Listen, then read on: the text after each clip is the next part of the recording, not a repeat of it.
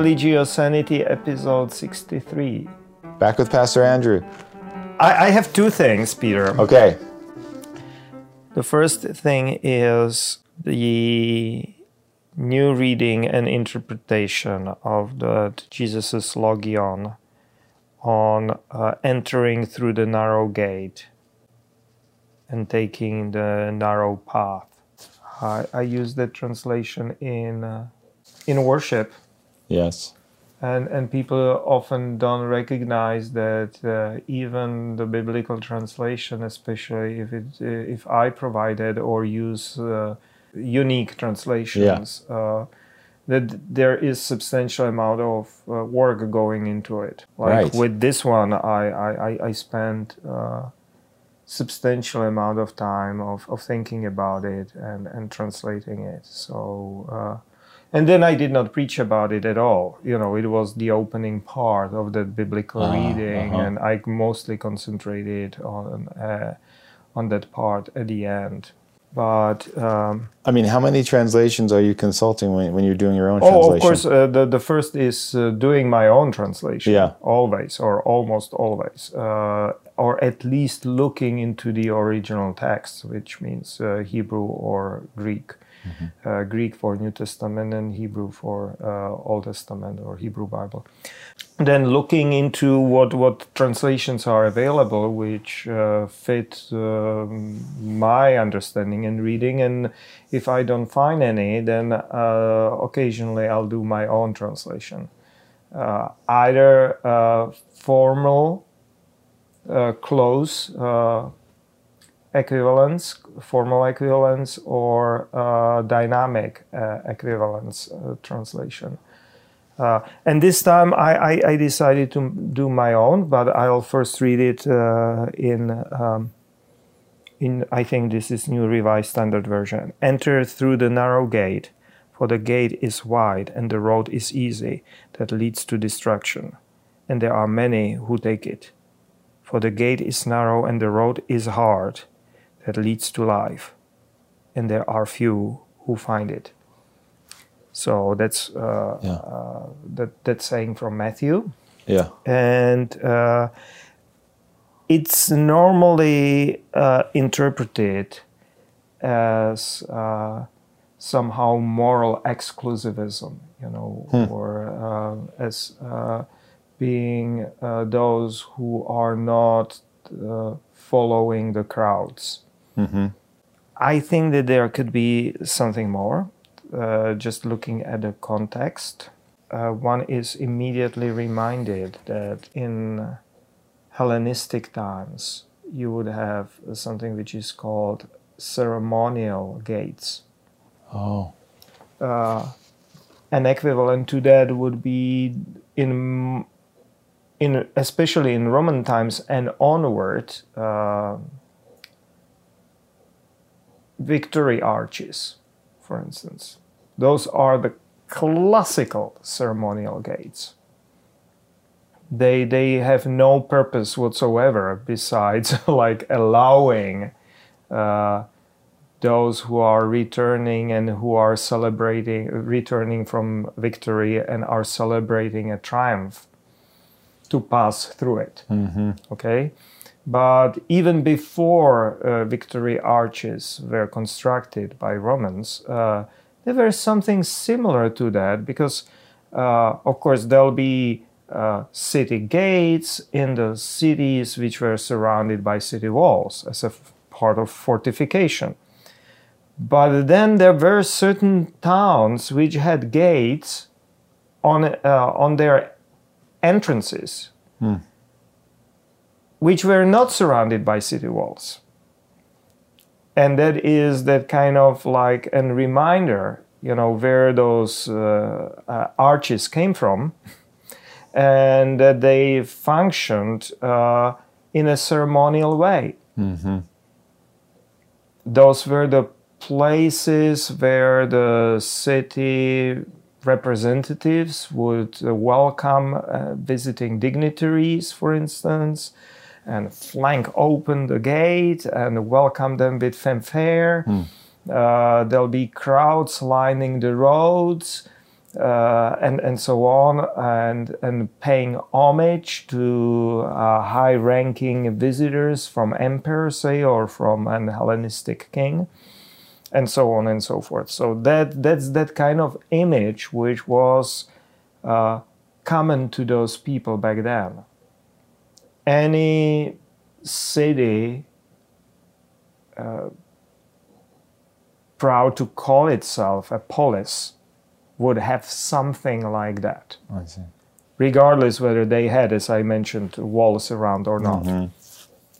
And so that was for ceremonies, that was for welcoming emperors or their messengers or representatives. While, of course, cities did not have just this gate, even if they were walled all around, they had smaller gates for just regular business. Sometimes for defensive business as well, because then you can start a small counterattack from that hidden small gate somewhere in a corner.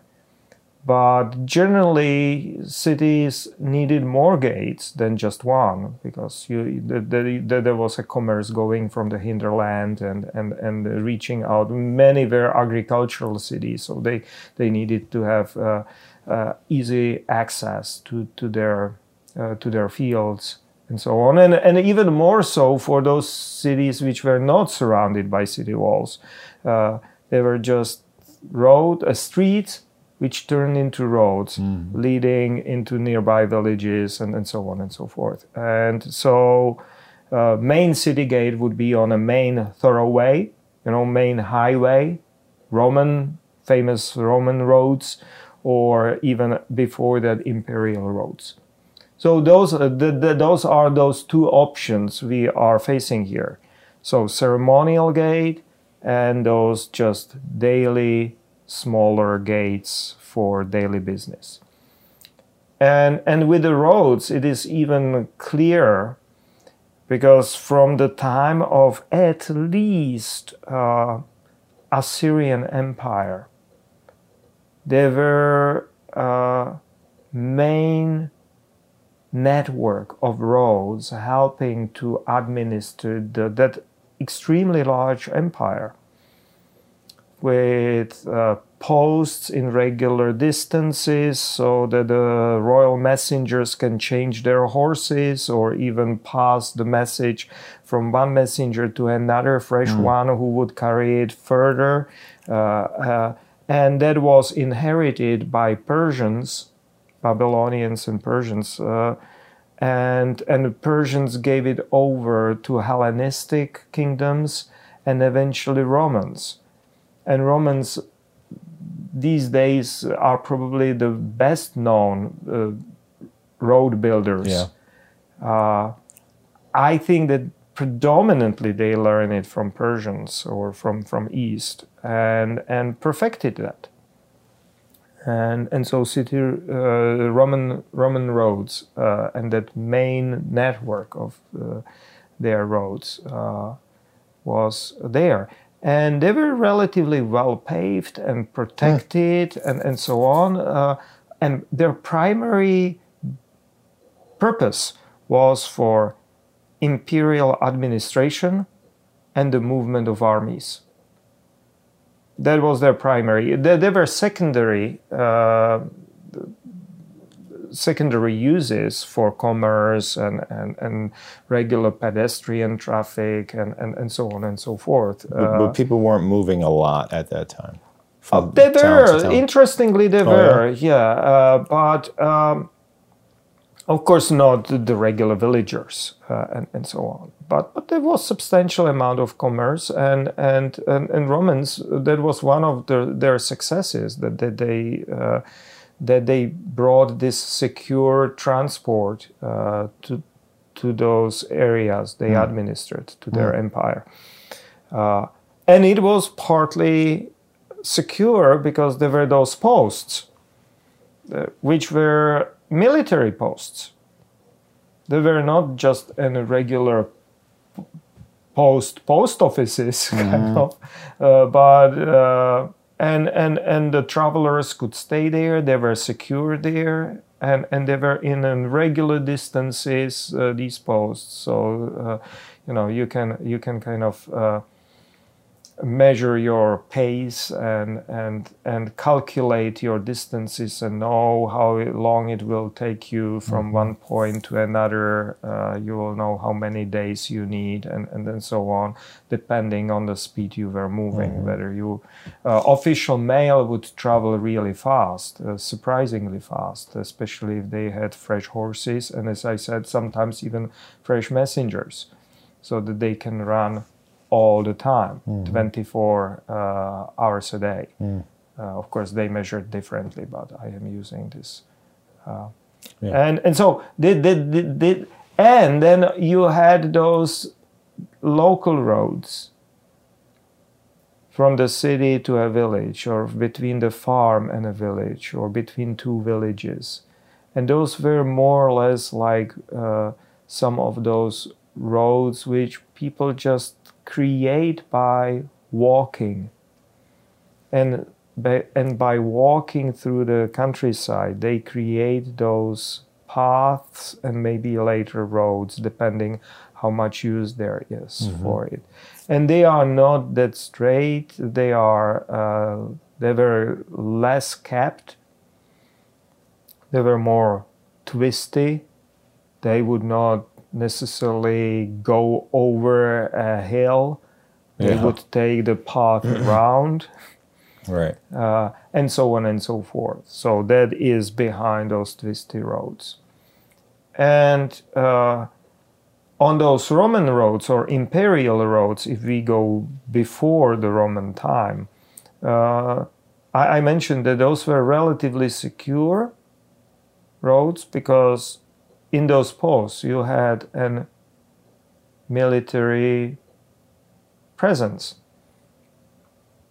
protecting the passage along that road.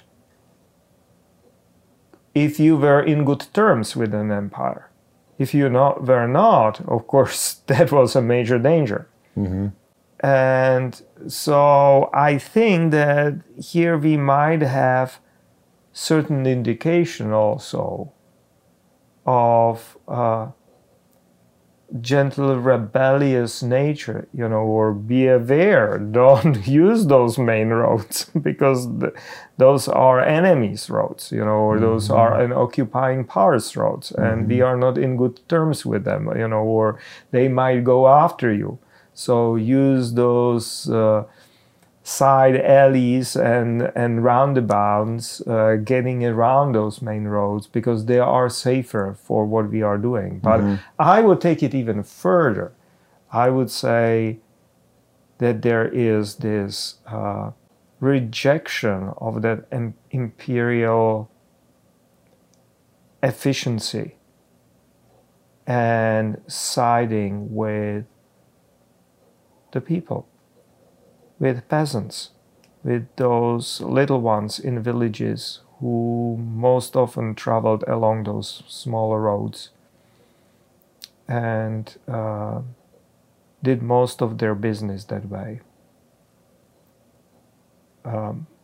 So I actually suggested slightly different dynamic equivalence translation, which would go something like that. Always take a narrow gate, the main ceremonial city gates, and straight Roman roads are built for armies and lead to destruction.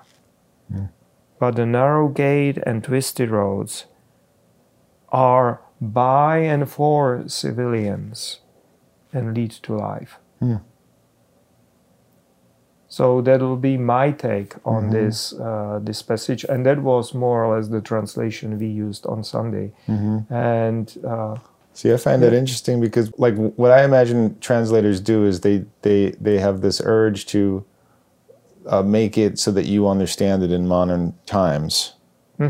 You are making it more understandable in that time, in a way, and then making us understand what he was trying to say to them there, thereby getting the message to us.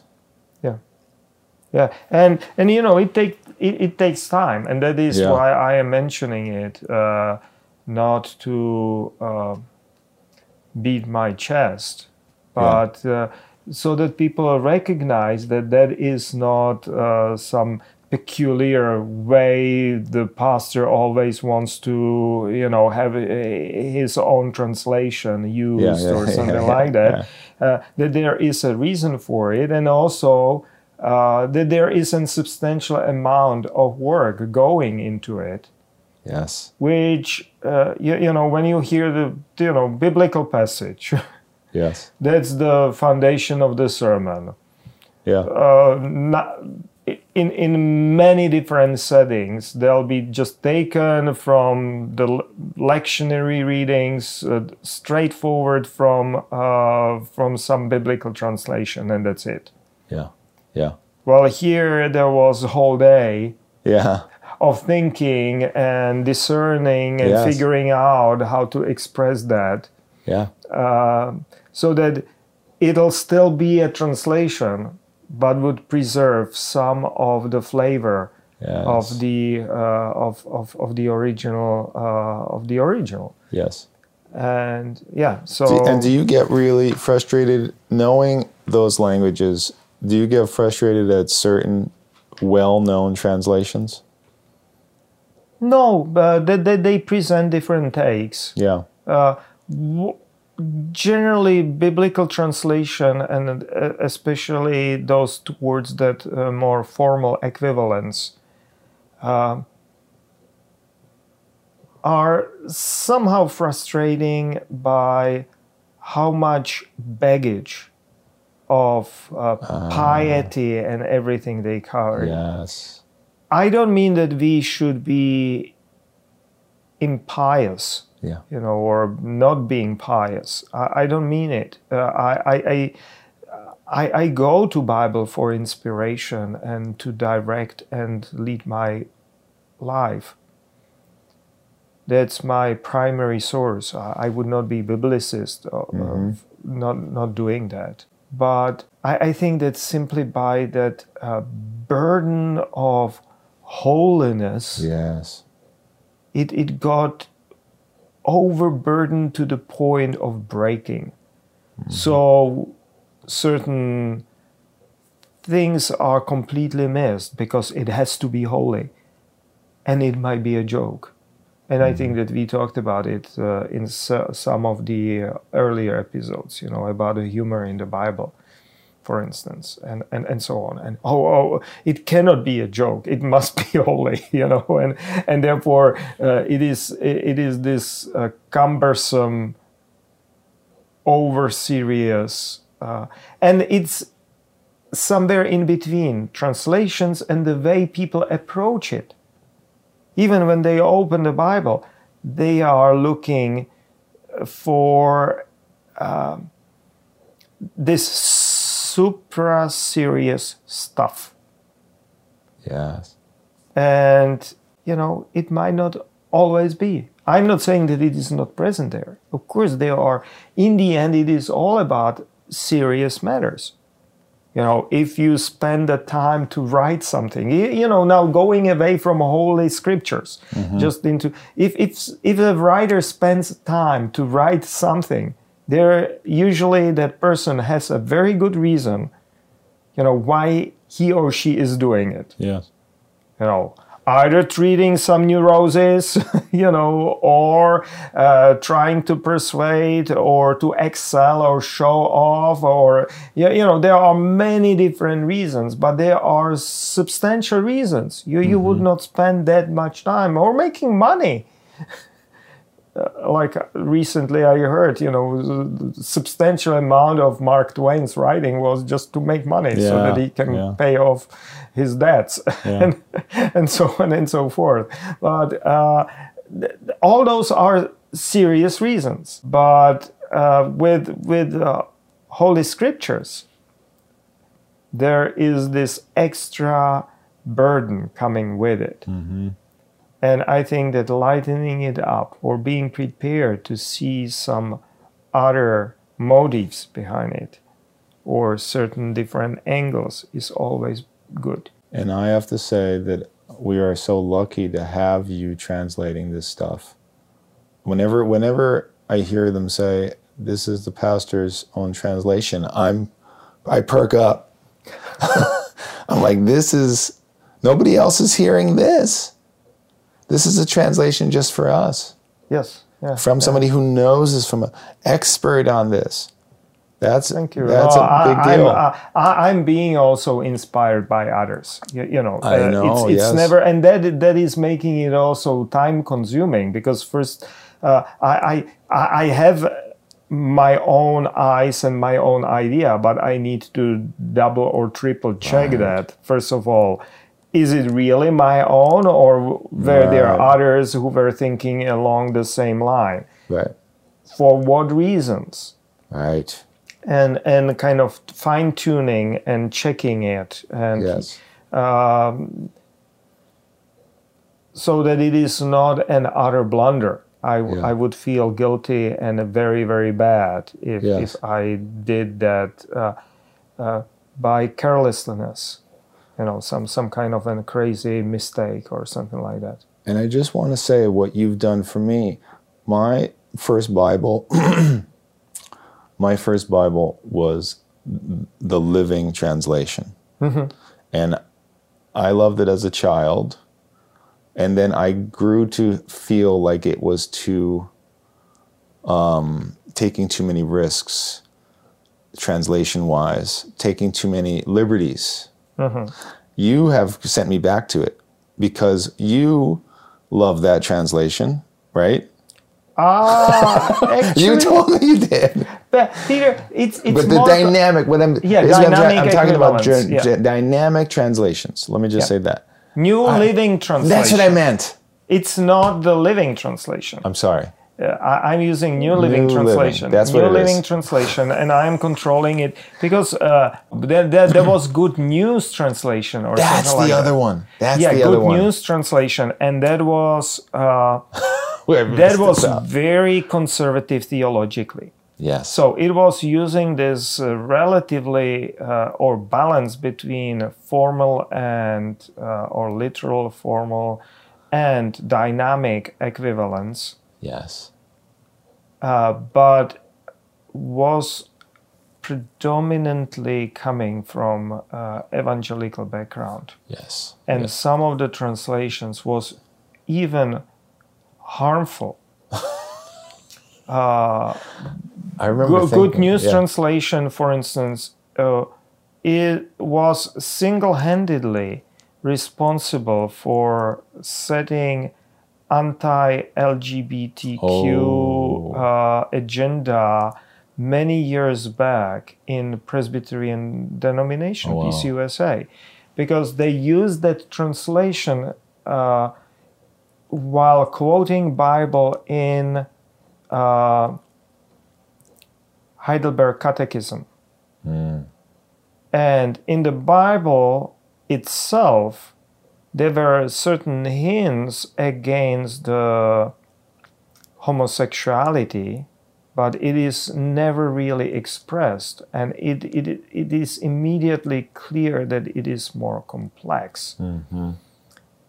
While this Good News Translation was translating it full mouth. Wow. You know, against homosexuals and other perverts, you know, or I'm kind of quoting from really deep memory of that. Yeah. And when quoting Apostle Paul here.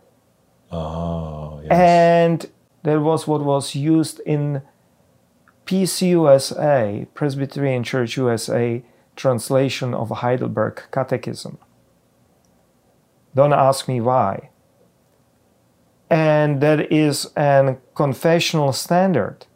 So in our confessional standard, they had this really nasty homophobic passage And while I was here early on, before I became a minister in PCUSA, I was visiting one of the General Assemblies. And that was my first encounter with that translation of catechism, historical catechism. And I knew from my own translation, the Czech translation and other, that was not there. And I was just like puzzled, where it is coming from. So weird. And I actually was one of those who talked with denominational officers, saying you need to have a new translation of Heidelberg Catechism, which they eventually did. Wow. You know, as a visiting partly scholar, visiting missionary, they called me back then. It was around the year 1999, 2000. And it took a decade to get it fixed. And a new version of Heidelberg Catechism, new translation of Heidelberg Catechism was eventually adopted. And eliminating this whole nonsense, really, you know, which sneaked in through this kind of colloquial and catchy, good news translation, and I don't know, you know, and that means that that one is a big red flag, and you caught it. But how much other stuff like that, equal to that, but not as incendiary? You know what I mean?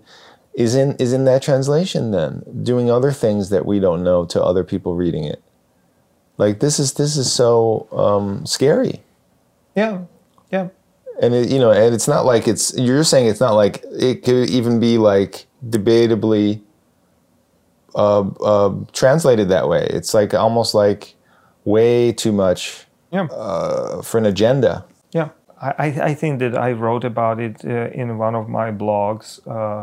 Like going over this whole history of using this ephemeral translation, like French translation for translating the standard of faith within the main denomination is just unbecoming, sort of. So here we are on the level of different translations and talking about it, and so I'll use this translation myself in the worship. Yeah. But I would probably need to have deeper engagement with colleagues and others while presenting it in a written form. I see. For instance. I see, yeah. And back in Czech Republic, I was on the tail of translating ecumenical translation of the Bible into the modern language. Most of the work was done before I joined that group.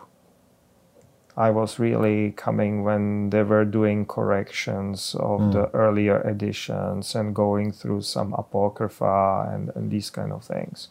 But I was involved with that now almost 30 years ago in different language, but that was a team effort. There were scholars who were criticizing each other's work. I heard them talking and remembering, because they started 30 years earlier than I joined them 30 years ago. So that has been started something like more than 60 years ago.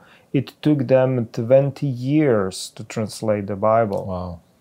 That they divided it, so there were New Testament scholars and Old Testament scholars. Ecumenical, it means that there were many different denominations, Roman Catholics, of course, and Orthodox, and different shapes and forms of Protestantism involved in it. And they were discussing, usually they would assign an book, biblical book, to a scholar to make a translation, but then all of them would come and take it apart, Rip it apart, yeah. and discuss sometimes one sentence over and over Yeah. again. Especially they did that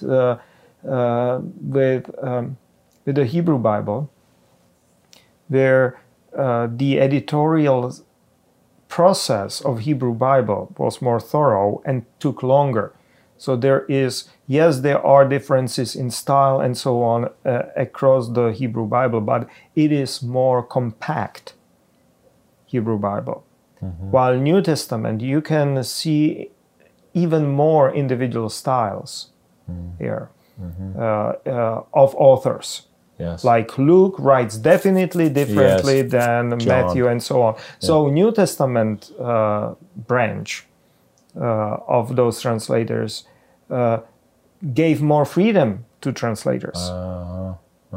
They on the other hand were really trying to match the style of the original author, like Luke, with the style and personal outlooks of a translator. So, for instance, I knew the translator of the Gospel of Luke and Acts, and I know that they really thought about to whom they should give it. Yeah. And I knew, and my professor was the one who translated, say, Gospel of Mark. And first, he spent substantial time of trying to figure out the style and what was the style and way of thinking of Mark, and so on and so forth. So those are all different styles. I don't go there. Yes. For me, it is more utilitarian, just translating the passage. But there is similar duties, though, that that you have. Sure. Or text. Trying, yes. Trying to accomplish. In my case here, I am trying to illuminate certain aspects which are overlooked or completely missed.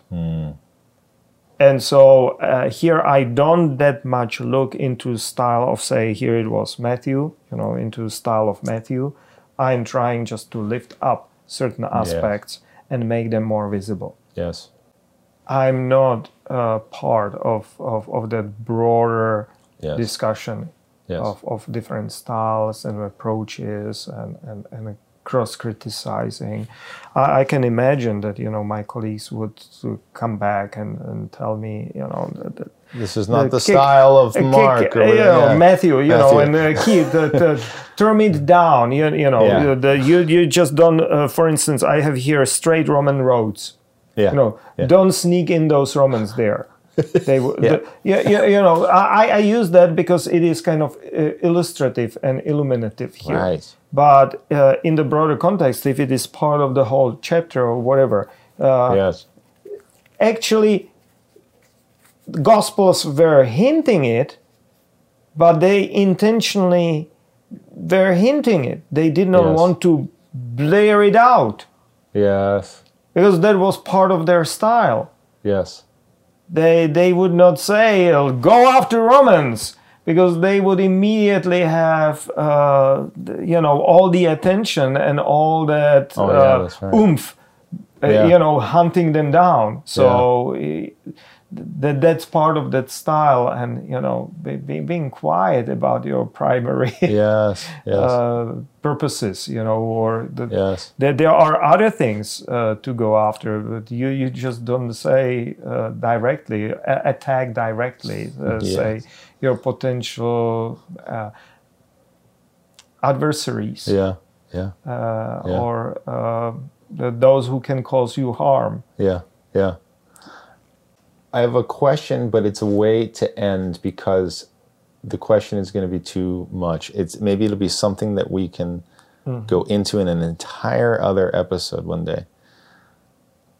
The most interesting word, I think, in that passage is life. Jesus' use of the word life. I mean, I'd love to know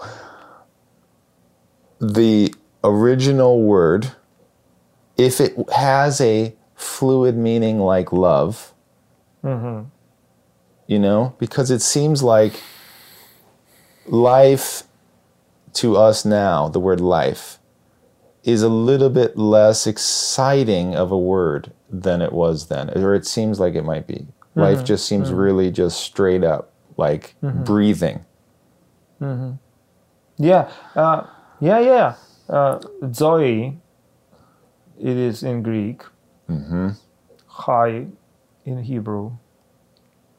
But let us have That's a whole other episode, another episode about that. Yes, and it gives you time to to get to no, not only that, but I think that it deserves. Yes, it deserves special episode. I'm not saying that it'll be the next one. Yeah. But let us keep it on our mind, because all these broader concepts. Yes. And to what extent it is really a biological life, and to what extent it is a metaphor for something larger. Here, there is. I really don't know now. I would need to really. I did this translation like a week ago, so I think that there is Zoe there. You must have. In Greek. You wouldn't have passed over that so quickly, right? You probably gave it as much thought as every other word in that. I took it metaphorically. It leads to life. Yeah. And definitely differently than just being alive. being alive. Yeah. It's So let us dedicate a special episode to it. To look forward to next time. Thank you for this today. Thank you, Peter. Until next time.